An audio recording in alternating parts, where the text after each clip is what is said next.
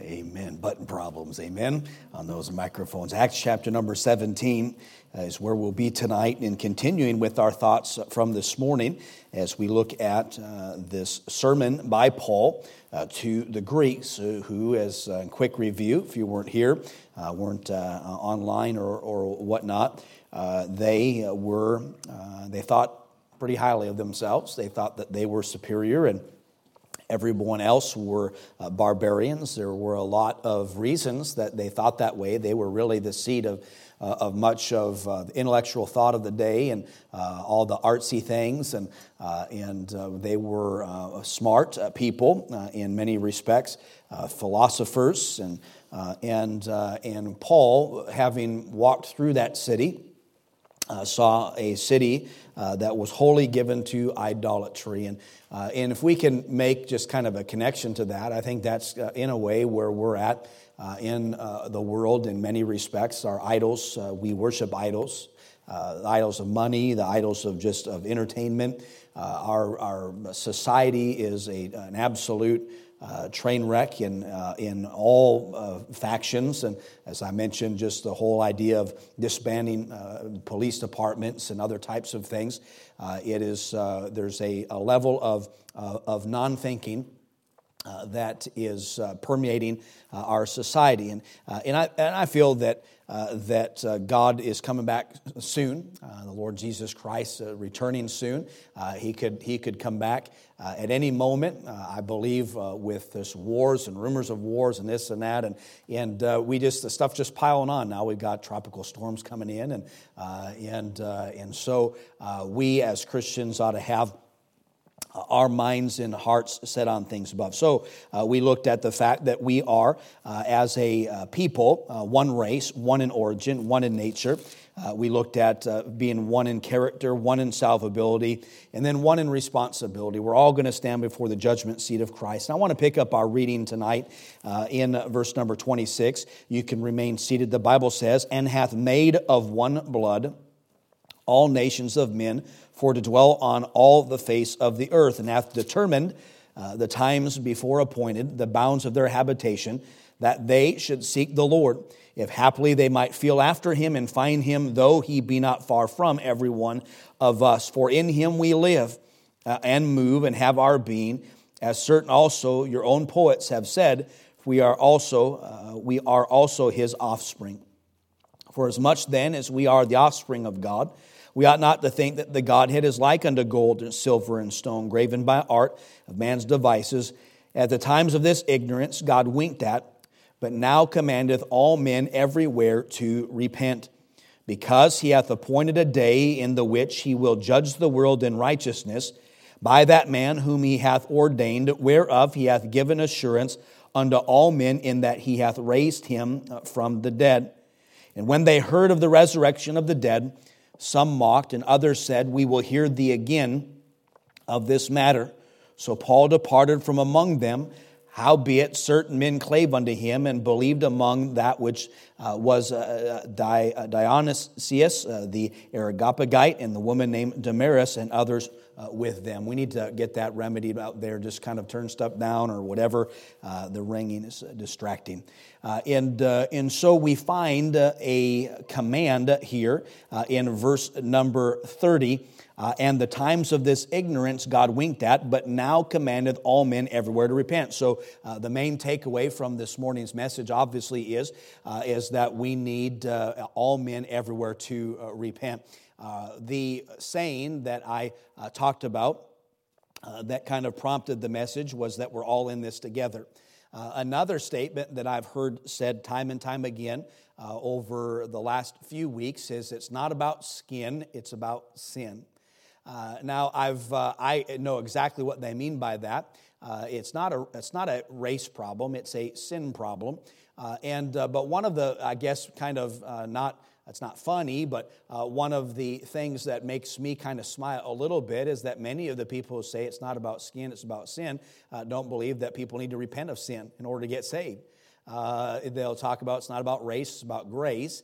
But one of the things that's kind of prevailed in our Christian circles over recent years is that people just need to believe. They believe in what? We don't know. But when it comes to dealing with sin, they just don't want to say anything about it. It's like the political correctness that we see right now. Last week, they're enforcing laws and shutting churches down and fining churches, and then all of a sudden, it's no longer politically correct to enforce the law. And so the answer is that people need Jesus, that God is not willing that any should perish, but that all should come to repentance, and that God commanded. So I want to look at this verse number 30 in a couple of different ways and give you a couple of outlines as quickly as I can. The first thing I want you to see, number one tonight, is that there's an imperative duty. In verse number 30, let me read that again. At the times of ignorance, God winked at, but now commandeth all men everywhere to repent.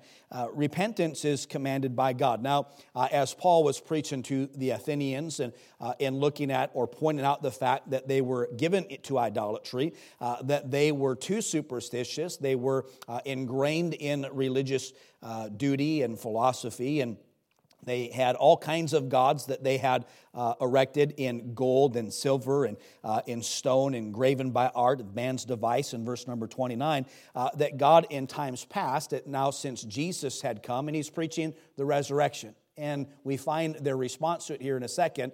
They weren't all too accepting of the truth of the resurrection. Some responded one way, others other ways.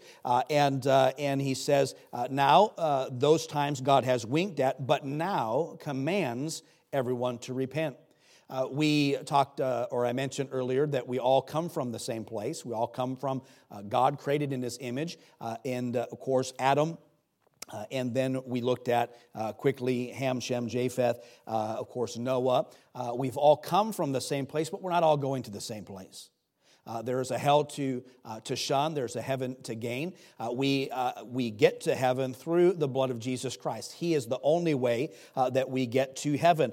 God wants all men to repent. We're to repent of our sins. We're to have repentance towards God and faith in the Lord Jesus Christ. It's not just belief, but it is repentance that God commands. It is an imperative duty, and God is commanding all men everywhere, which brings us to the second thing. It's a universal necessity. We're commanded by God, but it's required by all men. God commands all men everywhere to repent. That is, as I pointed out, the need in Papua New Guinea. It's the need in Wisconsin and Minnesota. That's the need out here. It doesn't matter where we go. Repentance is what God is requiring. And then he says, also, there's an immediate obligation, and that is now. But now commandeth all men everywhere to repent. Of course, the Bible teaches us to choose ye this day whom you will serve. We can't think about what's going to take place tomorrow, and many people have gone off into eternity waiting to make a decision. They're going to just do what they want to do, and at one point they are going to maybe think about God or talk about God, or they're going to give their life to God at one point. But God commands us now, all men, everywhere to repent. It's an imperative duty. It's a universal necessity, an immediate obligation now, and then there's a saving grace. Without it, you cannot stand in the day of judgment. The Bible says, because in verse number 31, He hath appointed a day in which He will judge the world in righteousness by that man whom He hath ordained, whereof He hath given assurance unto all men, in that He hath raised Him from the dead. So we find a fact announced. I mentioned earlier today about facts and feelings. Facts always need to supersede or trump, if you will, feelings.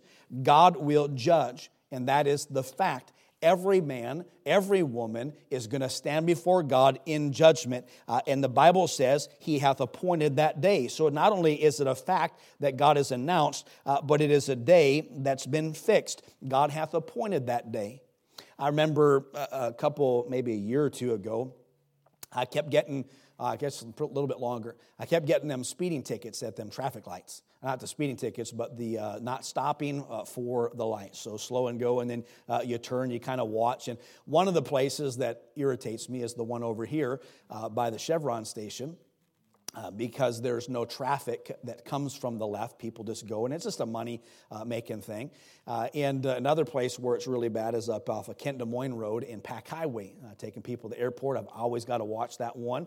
And so I'd gotten a ticket there, and I had a court time. So I basically, what I had done, and you can do these on those tickets, is you dispute that, and then you have to go to court that day and explain. And simply what they do is they usually just give you the ticket, but they will reduce it. And so one day I was driving from my home. I was going to go get a cup of coffee at Starbucks, and I had an alert on my phone. I was supposed to be at court right then.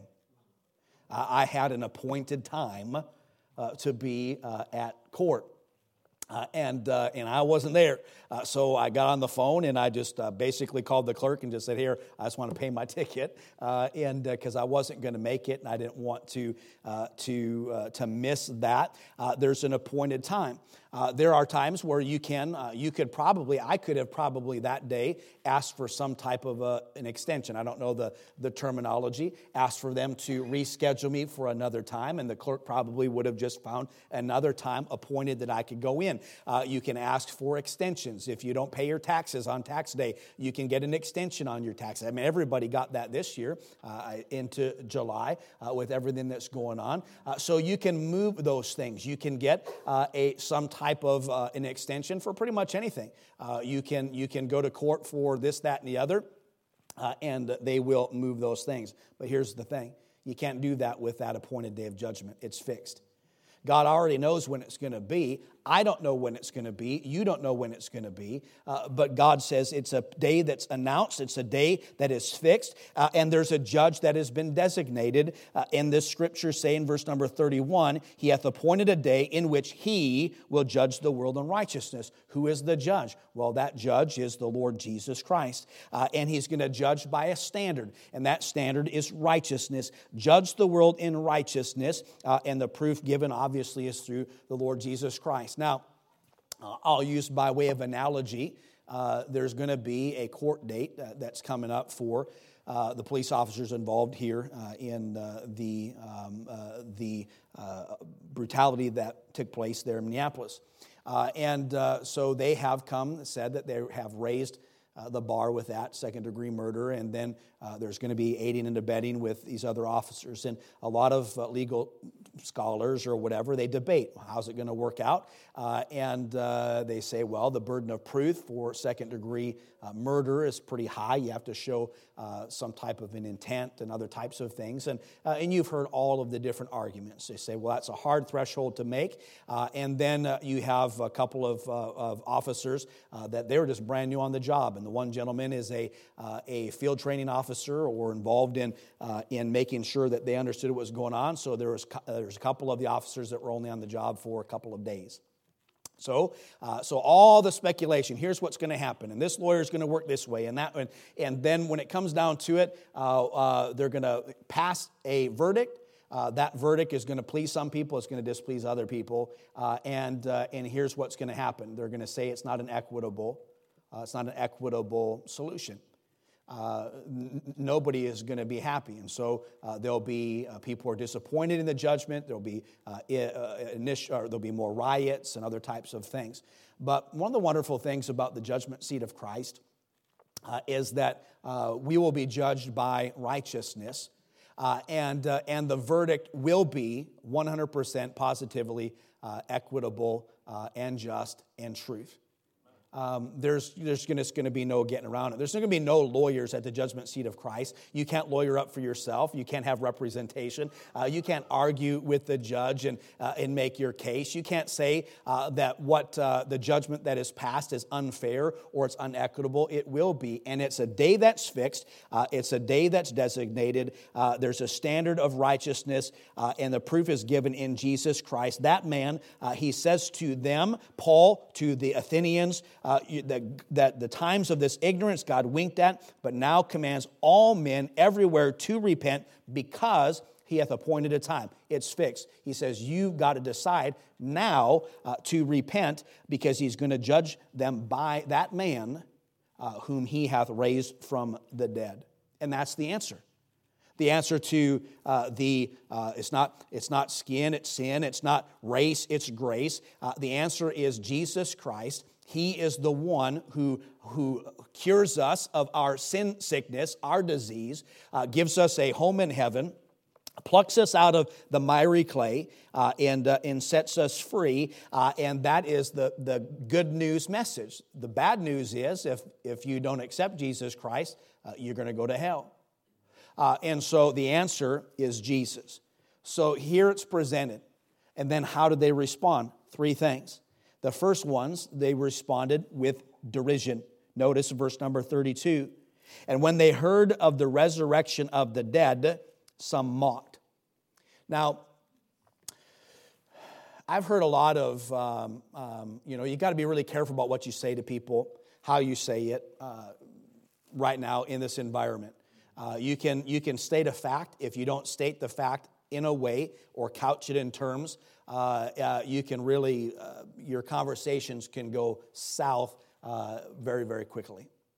I try to balance truth and with the Spirit. I try to, as much as I can, to make sure that my speech is always with grace, seasoned with salt. I'm not a master at that, and so there are a lot of times I'll say things, and it'll make people upset.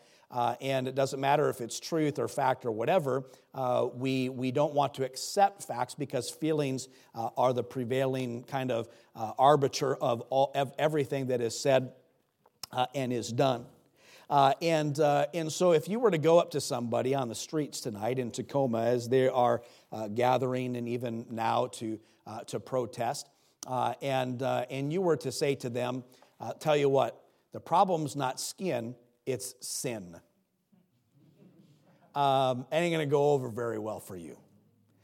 You're probably going to get in an argument at best, or at least really, and beyond that, who knows what would take place. But we know that's the answer. We know it's kind of catchy. We say it. It's not about race. It's about grace. And we know that they need Jesus. But that's not what they want to hear. And when you tell them that the answer is Jesus, the resurrection of the dead, they're going to mock you. There are some people who are going to hear that news, and they're going to make fun of you. They're going to say, that's just narrow and narrow-minded. And now, really, when you think about all the ideology that is thrown out there in every arena of this discussion, there's a lot of lofty ideals and things. There's more make-believe in some of the solutions that the left are throwing at this problem than there is in believing the Bible. If you think just making your police department go home that's going to fix stuff, you are crazy. There's just no other way to put that. But there are people just going to, hey, Jesus, when you say Jesus is the reason for the season at Christmas, they think you're crazy. But you begin to tell them, hey, Jesus is the answer to this problem, to systemic racism and other types of things. We know the answer is Jesus, but in their defense, we don't say it loud enough, long enough when things are going well. That when we throw it out there to them, it just becomes some type of gif or meme or whatever. And so really a lot of that has to do, that's our fault.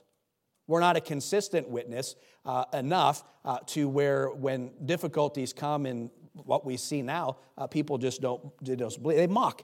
They'll mock you just like they mocked the Apostle Paul when he said that this is the answer. The answer is Jesus. He who hath raised him from the dead, God is going to judge them. There are some that met or remarked or answered the Apostle Paul with derision. But then there were some others who the answer was delay. They said, verse 32, we heard the resurrection of the dead. Some mocked, and others said, we will hear thee again of this matter. They just put it off. They delayed it. They thought, well, hey, it's just like when we heard Brother Hamlin preach it, almost persuadest thou me to be a Christian. You almost got me convinced. There's some truth in what you're saying, but we're just going to put that off for some time. So some mocked. And then they derided him with mockery. And then there was others who delayed that decision and said, we'll hear again of this matter. But then there were some, in verse number 34, that made a decision. Howbeit, certain men clave unto him and believe. By the way, I am a howbeit. You're a howbeit. There's kind of this, whosoever will may come, and I'm a whosoever, but I'm also a howbeit. And what I mean by that is that the devil in philosophy and in all the things that were represented in Greek culture at that time, and the whole do it if it feels good culture. There is you are your own God, and you can make up your own mind, and in all of everything in intellectualism fights against the fact that Jesus saves sinners. It just flies in the face of it. And despite all of that opposition, all of that, the thinking, and all of the science falsely so-called, at some point you, under conviction of the Holy Spirit, surrendered to the Holy Spirit conviction and accepted Jesus Christ. You clave to the gospel. Howbeit certain men clave unto him and believed. So some mocked and some will. Some will just put you off and delay it and maybe talk about it another time. And I've had that kind of thing with people even recently. Say, you know what, Pastor, I know what you're saying, but I'm just not ready, and I just don't know about that, and maybe we just ought to let this and whatever, and they have their own thing and they just put it off. But you just never know when somebody will be a howbeit and will answer. And if you think about this list, and I mispronounced because my mind was elsewhere, Dionysius, the Areopagite, and the woman named Damaris. Now, think about Damaris, both of them, but Damaris in particular, just a woman named Damaris, and others with them. So there are some that didn't get any name. They said some other people they believed. But the most important fact of Damaris' life, recorded in Scripture, is that she believed and trusted Jesus as her personal Savior. That's all we know about her, Damaris. And when we get to heaven and we meet Damaris, we don't know, the Bible doesn't describe what she looks like. The Bible doesn't describe what she did for a living. It doesn't describe how many children. Was Damaris married? We don't know anything about her except this one important fact, is that she was a believer. And by the way, that is the most significant thing about me and the most significant thing about you, is what you have done with the gospel and with the good news. So, saying all that and trying to hurry along through with my outlines, I gave you several of them. God in verse number 30 gives us the answer to this sin problem, this answer to this the grace problem, and that God has commanded us, all men everywhere, to repent. Now, it is an imperative duty, a universal necessity, an immediate obligation, and we've got to take the gospel to people and tell them about Jesus. So my challenge from this morning, my challenge tonight, is what are you going to do with that? If you have the answer, then you ought to share that with people. You ought to tell them what the remedy is. The remedy isn't defunding the police department. I hope Minneapolis does all the full-on liberal agenda. Defund the police, raise the minimum wage to $15 an hour, or give everybody just whatever. I just hope they just let it all. There's a part of me that's like, you know what? Officers, just go home. Everybody just go home to your family, and then the state patrol and the sheriff's department, all in solidarity with the police department, they just all go home and then give them a taste of their medicine. That's what that flesh and in me would say. Hey, let's just give them a taste of it and see how they like it. But that's not going to fix anything. That's going to make it worse. And there probably wouldn't be much of anything to fix and get back to after just a short time of that. And I can just be thinking, some family of burglars somewhere is like, hey, let's pack up the van. We're moving to Minneapolis and the Wild Wild West. It would be absolute pandemonium if all of that. But people, we don't think rationally. We're thinking with emotions and feelings, and we're just gonna community police everybody, and on and on and on and on, and we come up with every solution under the sun. And by the way, the solutions that people who would believe politically the same way that I believe, that's not the answer either. The answer is Jesus.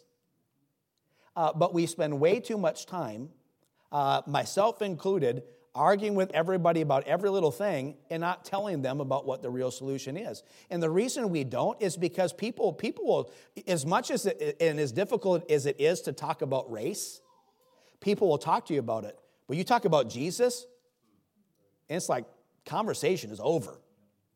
I don't want to talk about that. And they'll just blow you off. But that's exactly what they need. And so I just like, hey, do you want to talk about a real solution and a solution that's there for everybody? And no matter where you're from, you can. I've had several people that left here today and said, "I've never heard any of that stuff before about race and whatever." Really? If you've been saved for any length of time, you know that God created man in His image, and you know that the answer is Jesus. And so let's not act like we don't know because what we ought to do is just embrace the fact that we have failed people, and we're just going along for the ride. There's a part of us, like socially or like in life right now, there's a part of me that's just like, wake me up when this is all over, right? You just like you feel like helpless, like there's nothing you can do, like the whole world's burning down, and and the only thing that you did last time this happened was you just you watched it on the news, so you got sick of it, and you turned it off, and then it went away.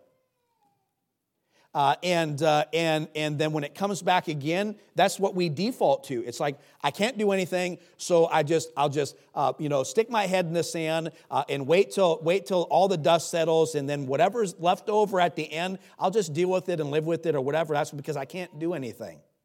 But this time, what we ought to do is witness and share the gospel with people. Do that. Do something. You might not be able to solve the racism problem, but you can talk to that one person at work or wherever, and you can tell them about Jesus. That's what you can do. So this time, just do that different. Don't just turn everything off. Share the gospel with somebody. So I'm challenging you. It's Sunday. I want you to come back next week. We're having church full-fledged. Everything else is going on. This week, carry gospel tracts and tell people about Jesus. And you say, they're going to mock me. Maybe so. They mocked Paul. There's some going to blow you off and put you off till next time. Maybe so. But there just might somebody be out there who will believe, and they'll get saved, and then they'll be your new brother and sister in Christ. That would in turn perhaps tell somebody else, and that's what God wants. So we can just watch the whole world burn down, or we can do what God has set us here to do. And by the way, if the world's falling apart, that means we're failing as salt and light.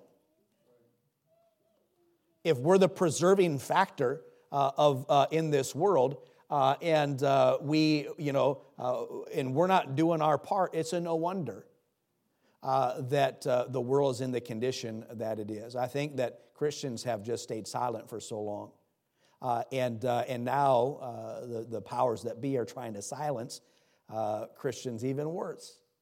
So louder than ever now, we need to spread the gospel to the people all around us. Let's all stand tonight with our heads bowed and our eyes closed. I've issued a challenge to you today from the Word of God to realize that we're all one race, we all come from the same place, we're from one blood.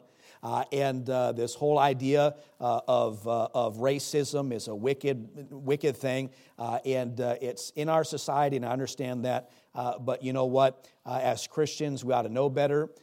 We ought to be better, live better, communicate truth and love, and be who we ought to be. But the Bible says that God's commanded all men everywhere to repent now. And through Jesus Christ, every one of us, we're all in the same boat. And we're all going to stand before God, and what people need is that knowledge. You're going to stand before God, and you need to repent and trust Jesus Christ as your personal Savior. And for all the people and all the preachers and all the Christians who have removed sin or don't talk about sin, have just allowed for people to just live and do whatever, we've got to repent of sin and trust Jesus Christ.